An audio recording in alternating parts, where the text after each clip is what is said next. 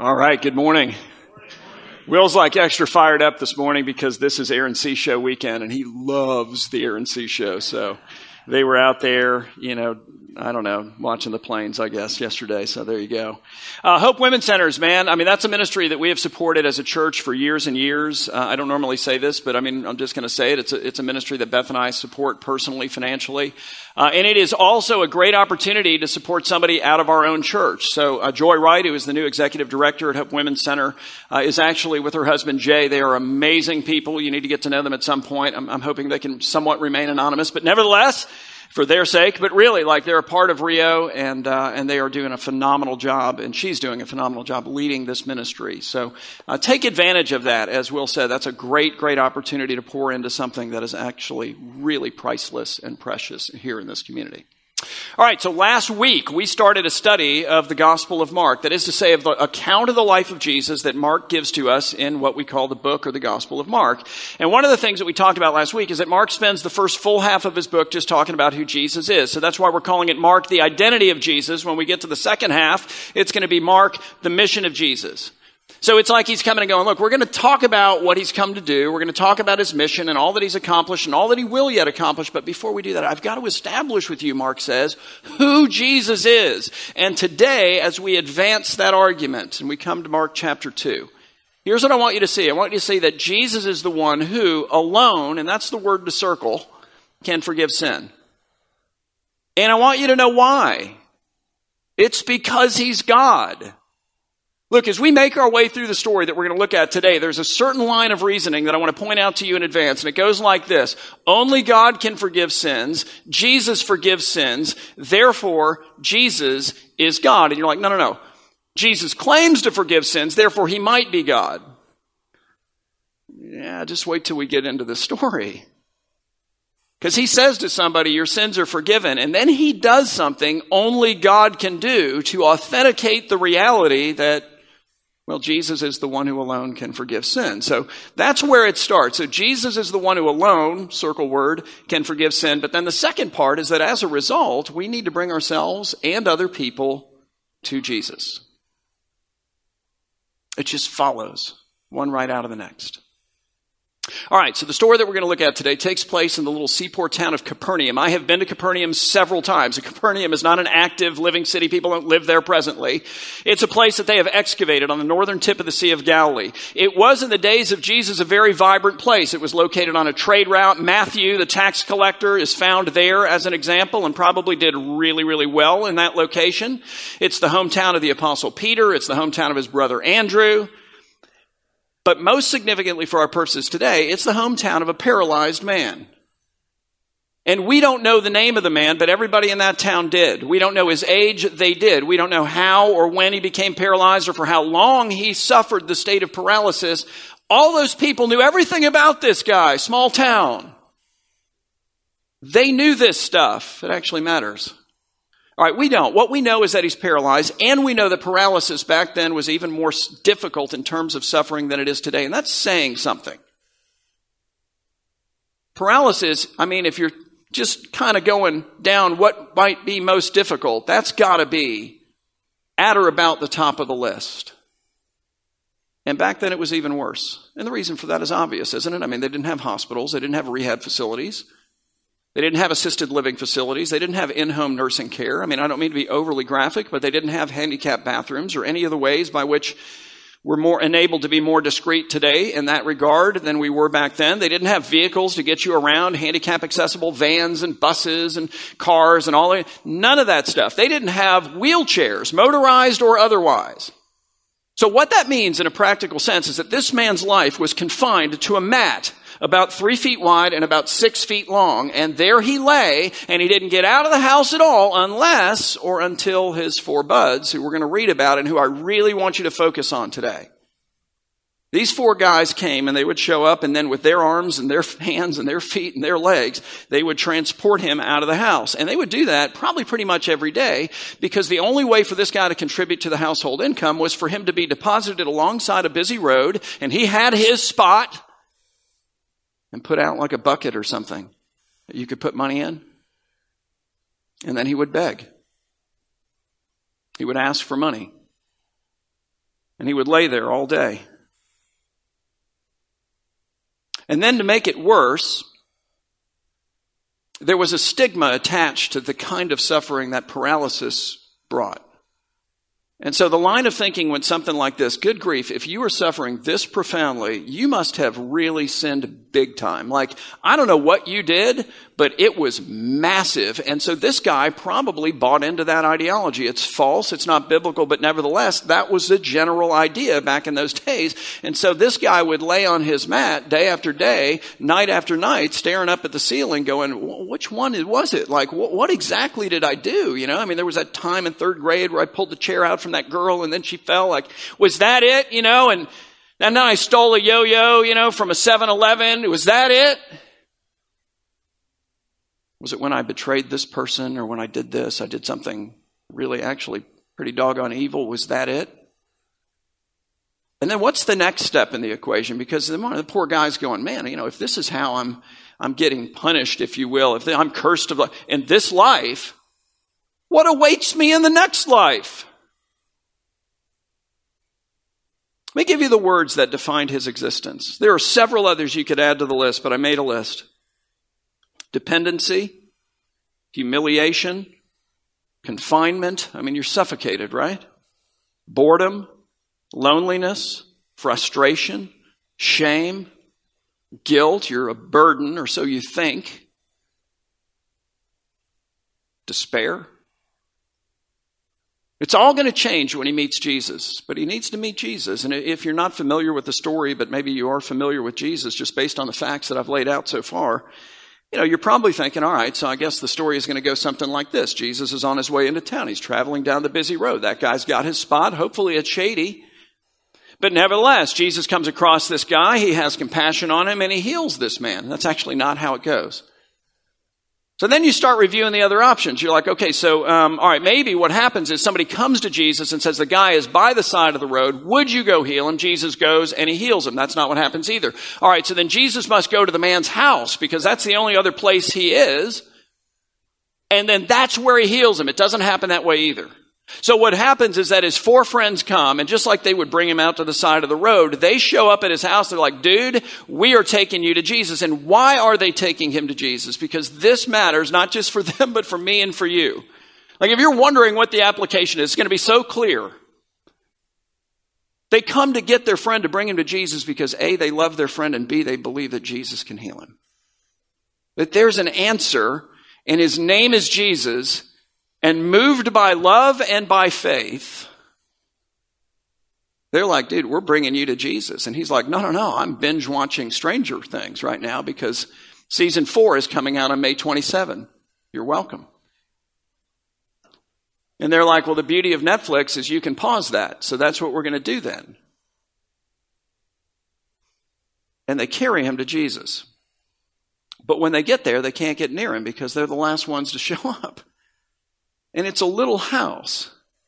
You know, when you go to Capernaum, they're little houses. You can see the rock walls made of this basalt rock, like they've reconstructed, you know, like part of the neighborhood, if you will. You can see the home that they believe was Peter's home, which is almost certainly where this story took place. Great argument for that being it. So, you know, they show up at the house and Jesus is in the house and the house is packed out. And again, it's a little house. It's not big. And so it's standing room only inside of the house. People are crowding around the windows, you know, probably 4 or 5 deep, trying to see Jesus, trying to listen. People are crowded around the doorway and there's only one, you know, probably 4 or 5 deep and trying to do the same thing. So these guys show up with a 3 foot wide and a 6 foot long mat and their buddy. So 4 guys, that guy on a mat, and people are like, you are not getting in. Mark says in verse 3, he says, and they came bringing to Jesus a paralytic carried by 4 men. And when they could not get near Jesus because of the crowd, they gave up and they went home. And that's the end of the story. Let's pray. It's not. You imagine how disappointing it would be if it was? Oh, well, all right, then I guess we can leave. You know, like,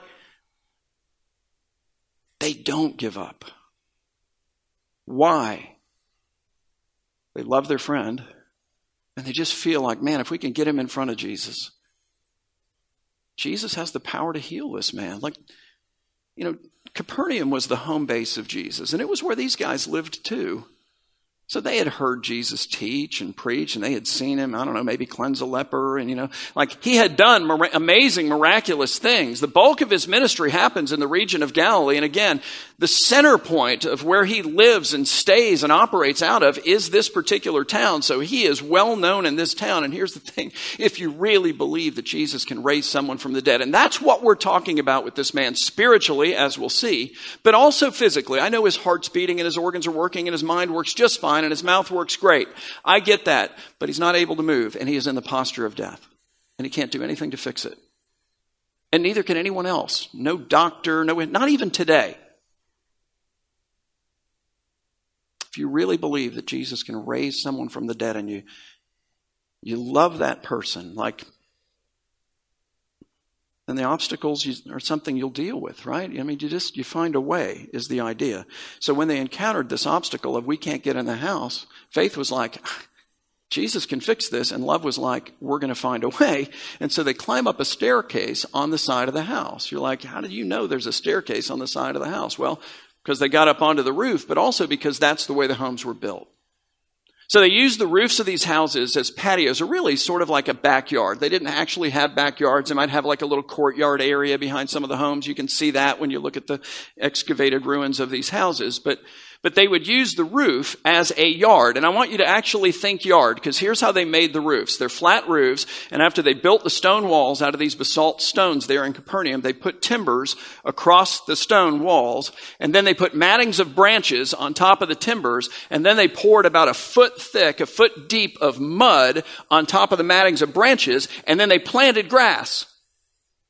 So when they get their buddy up onto the roof, they lay him in the grass, and they're standing there, and it looks like they're standing on the earth, because they are standing on earth.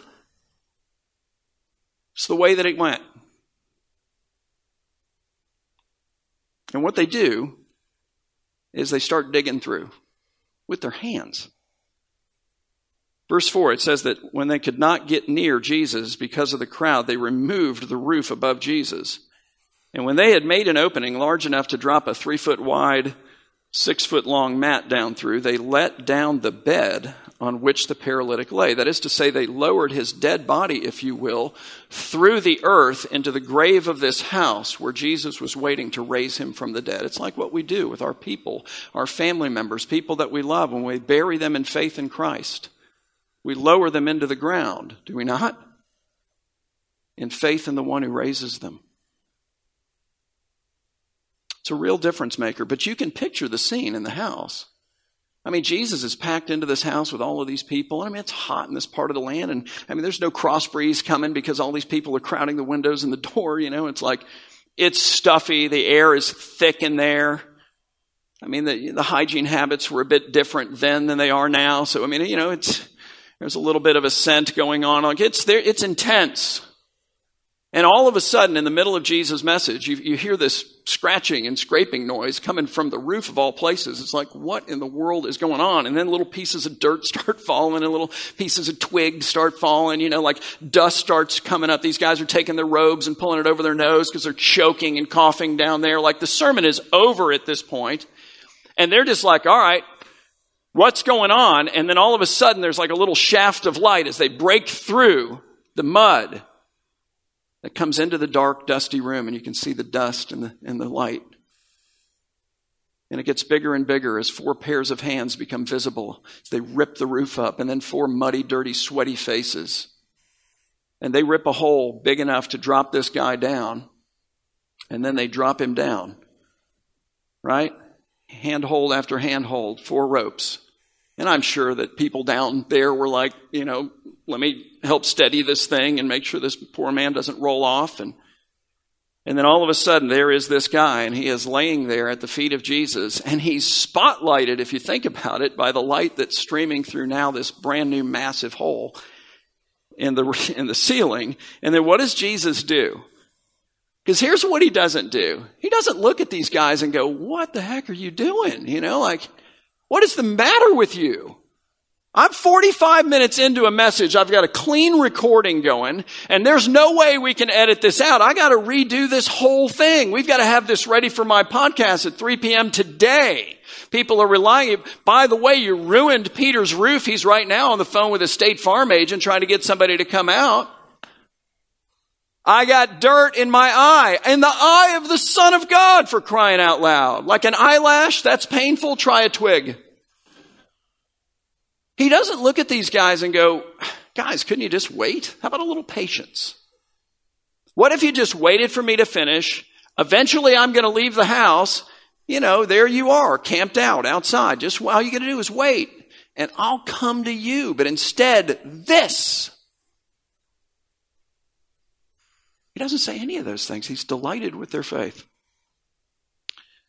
You ever done that, though? Like, you're feeling like the Spirit of God is going, this is the time, this is the moment. You know, you've been waiting for this moment with trepidation, perhaps.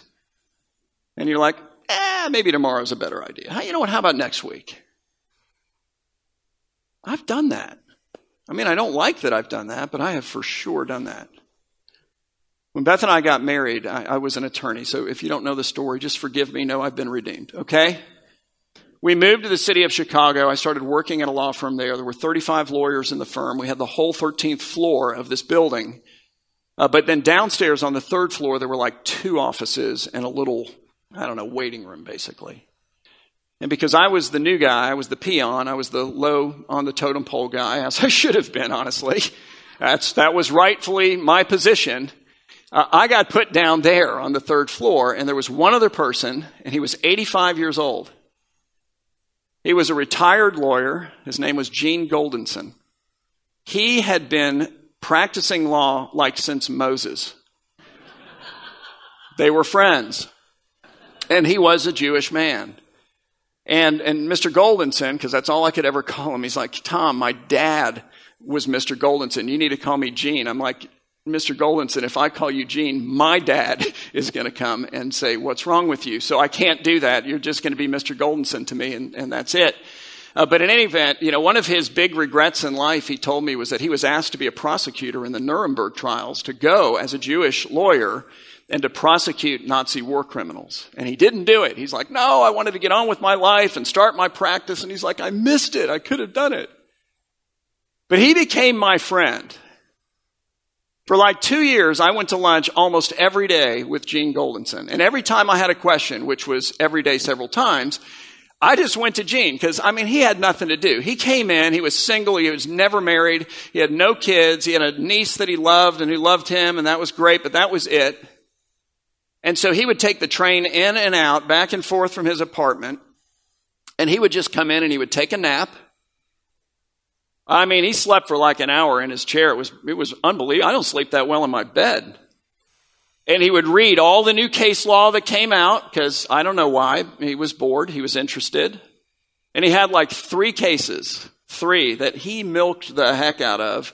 Basically, he probably did them for free. They were 4 friends, and they just gave him something to do.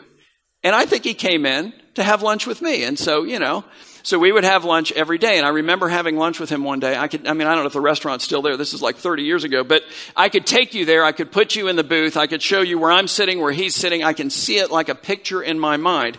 And it was a Monday. Here's why I know that. Because he said, hey, what did you guys do over the weekend? Because he knew Beth at this point. Like when Morgan was born, he bought us the most beautiful, expensive outfit for her. Had it perfectly wrapped. And he was so excited. It was like he was granddad. It was cool. He's like, what did you guys do this weekend? And I said, well, we did this and we did this and we went to church and we did, and he's like, oh, well, tell me about that. So we got into this conversation about faith, mostly him talking to me about what he thinks and, how he was raised and all of that. And I could feel the Holy Spirit in me saying, Tom, you need to say something to this man about Jesus, And I was not like the most devout follower of Jesus at that point, but I was a believer and I was going to church and whatever. And I thought to myself, maybe another time. So I didn't want to do it. So anyway, we have Morgan. We moved to Florida. And then the next time that I hear about Mr. Goldenson is a phone call from somebody from that firm in Chicago. And they said, Gene Goldenson had a major stroke. They found him at the L station in the afternoon. He was on his way home. Took him to the hospital. He's in an assisted living facility. And I said, well, give me the address, the name. And, wrote it all down. And I just immediately, I could see me in that booth with Gene Goldenson. And I thought, I'm not going to say what I thought. Darn it, but not that word. So I sat down and then I wrote this letter to Gene Goldenson. And I said, Mr. Goldenson, here's what's going on. And I remember that day and we were sitting in that booth and I knew that God wanted me to say something to you. And I didn't do it. Here's what I should have said. And just in case it wasn't clear enough, I put a tract in there. I figured, maybe they say it better than me. And I put like this little pamphlet, which was basically the Gospel of John. Not basically, that's what it was. I put it in there and then I wrote like a personal note. I'm like, hey, I don't know who gets the mail in this place, but would you do me the favor? I don't know if he can read. I don't know if he takes his own mail. I don't know really what his condition is. I've heard it's not good. Could somebody sit with this man and read the letter to him? I want him to get this message before he dies, in other words. So I wait like 2 weeks. I call the place. And it sounds a little chaotic. And you don't know who's going to get the letter or who's going to get the mail or what part of the staff you're going to catch at what part of the day. And so anyway, this woman had no idea anything about the letter. She has no clue whether somebody read it to him, nothing. So I come home and I say to Beth, okay, we got to go to Chicago because I'm going to go see Gene Goldenson. So we bought plane tickets and we flew to Chicago. We stayed with some friends of ours. And the next morning I went to go see Gene Goldenson. And it was a pain. There was no Google Maps, nothing. I had to take a train and it's freezing, So I walk into this place and it's okay-ish. There was ice on the inside of his room window. I didn't think that was encouraging. And I go in the room where he is, and there are two men in the room. And honestly, guys, I didn't know which one he was. So I came out. I said, look, I had lunch with this guy every day for 2 years. I cannot tell you who's who. They say he's the first one. I said, okay.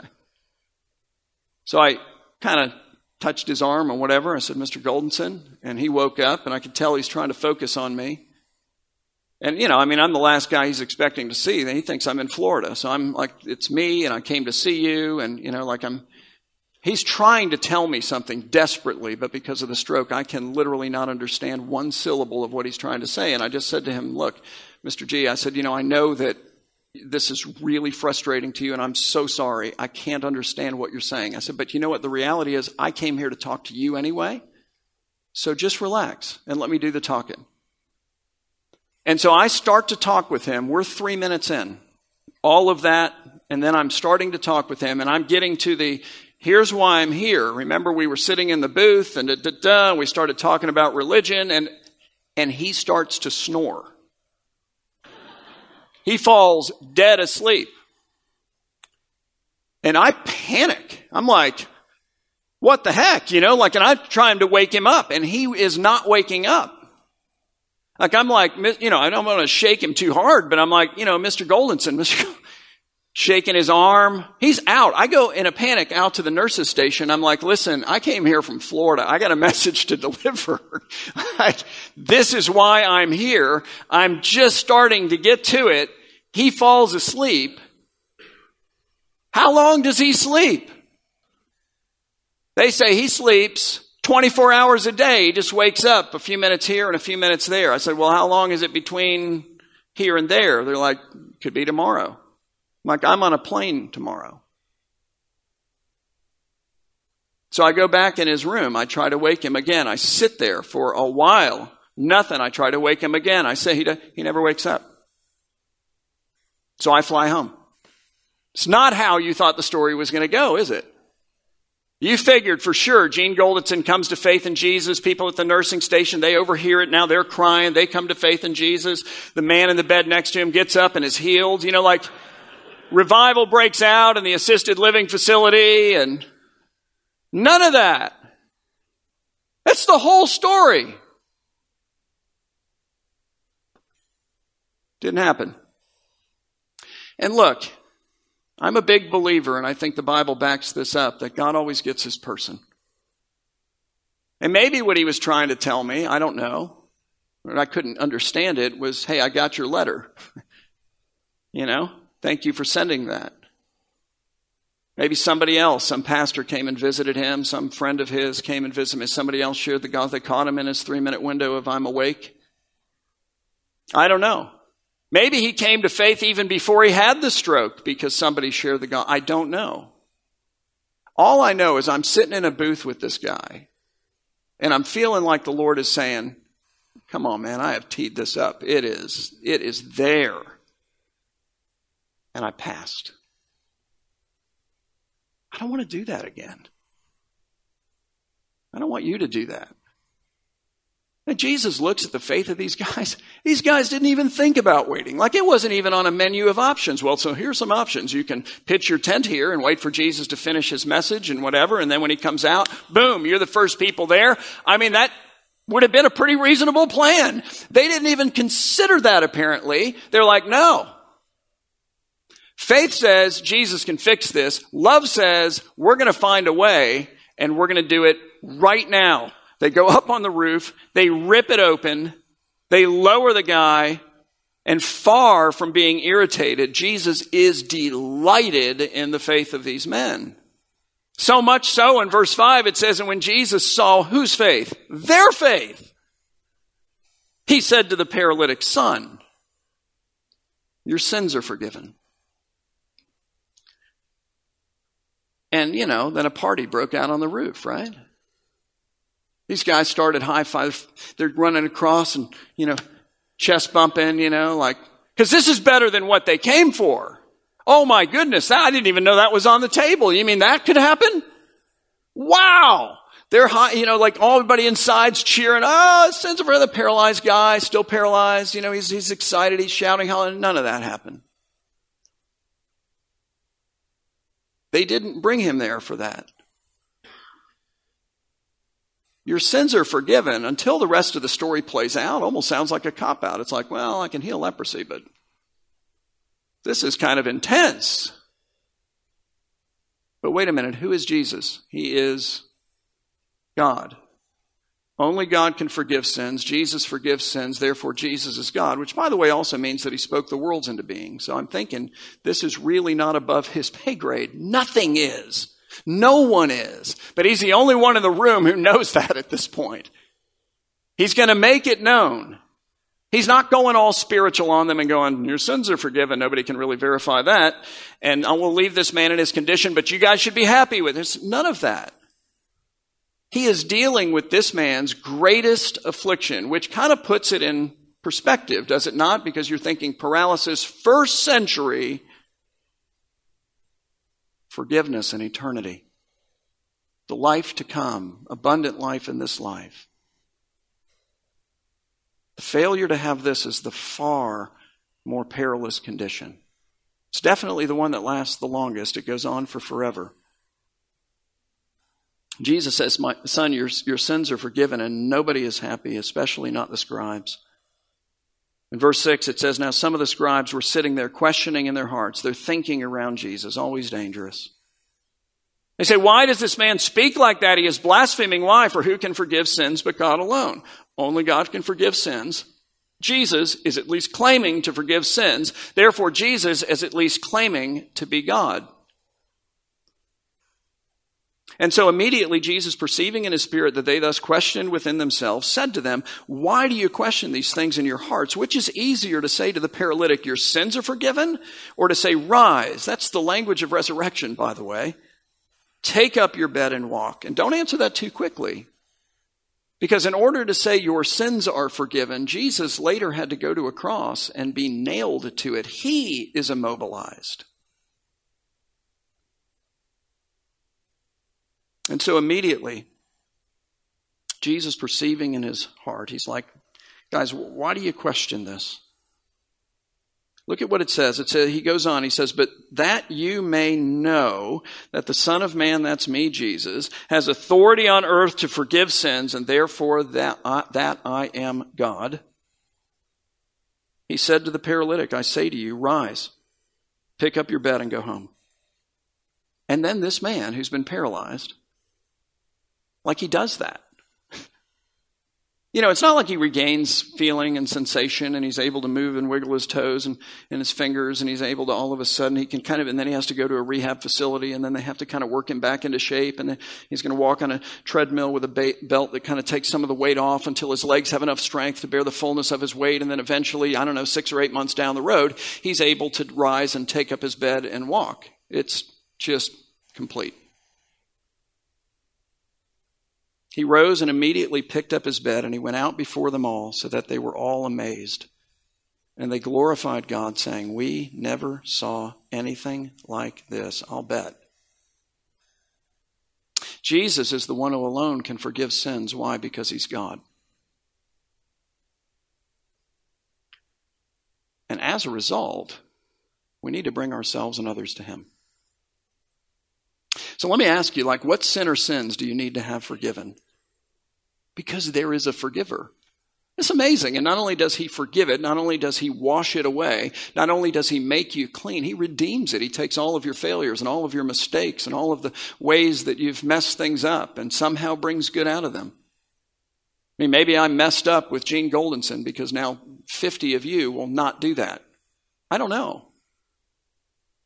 I just know that he takes that which is broken and he fixes it, that which has failed, and he brings success, that which is tragic. And out of it he brings triumph. He is the overcoming Christ. So what sin or sins do you need to have forgiven, and will you bring them to him? Because he just waits for you. Secondly, what is immobilizing you in this moment? What is it that's paralyzing you, if anything? You might be, no, I'm good. It could be the shock of divorce. It could be the numbness of the death, or the loss of somebody that you love. It could be the heavy load of depression, the unrelenting beatdown of anxiety. It could be self-doubt or self-loathing. It could be a secret or maybe not secret at all addiction. What is immobilizing you, and will you bring that to Jesus? Because I can't fix that and you can't fix that. But he's offering himself to us and he's going, hey, I'm different. Thirdly, what dead thing in your life needs to be lowered down into the grave, if you will, in faith, so that Jesus can raise it up again? I think that could be a relation. It could be a marriage. It could be a relationship with a child, a son, a daughter. It could be a hope, a dream, like something that's died and that is hopeless apart from the power of Christ. And then here's the last one. Who do you need to carry to the Lord this morning, or for that matter this afternoon, or maybe just this week? Who's your Gene Goldenson? Who is that person for you? God has given you the relationship. You're invested in the relationship. Hey, you know what? If you talked about this, they're not going to be upset with you. If I had talked about it, Gene would have gone, oh, wow, that's interesting. And if he didn't want to, participate, he would have said, well, that's nice for you, Tom, and let's move on. At some point, I think that the people in our lives, if they have some semblance of an understanding of what Christianity is, what it is that we profess to believe, heaven and hell and all of this Jesus and salvation, if we don't say something, they're going, okay, either you don't believe this or you don't love me like you're commanded to, which is like yourself. If you think about it that way, what would you want that person to do for you if the shoe was on the other foot? You'd be like, even if I don't want to hear it, I want you to tell me about it. And the relationship's there. It's not like I'm not going to be your friend after this. So who do you need to carry to the Lord this morning in prayer and then maybe in person? Go have lunch. Go sit in a booth. Don't make my mistake. Really. Invite them to Alpha. Come with them. Just don't say anything if you come, because you got to understand the philosophy of Alpha. Let them talk. Who is it for you? Because if you and I really believe that Jesus can raise the dead, spiritually, physically, all of it, and we love people like ourselves, man, we're going to do it. We'll run into the obstacles and faith is going to go, yeah, but if you can get them to Jesus. And love's going to say, yeah, we got to find a way. We got to find a way. So find a way. Okay? Let's pray. Father, we praise you that you have found and made a way for us.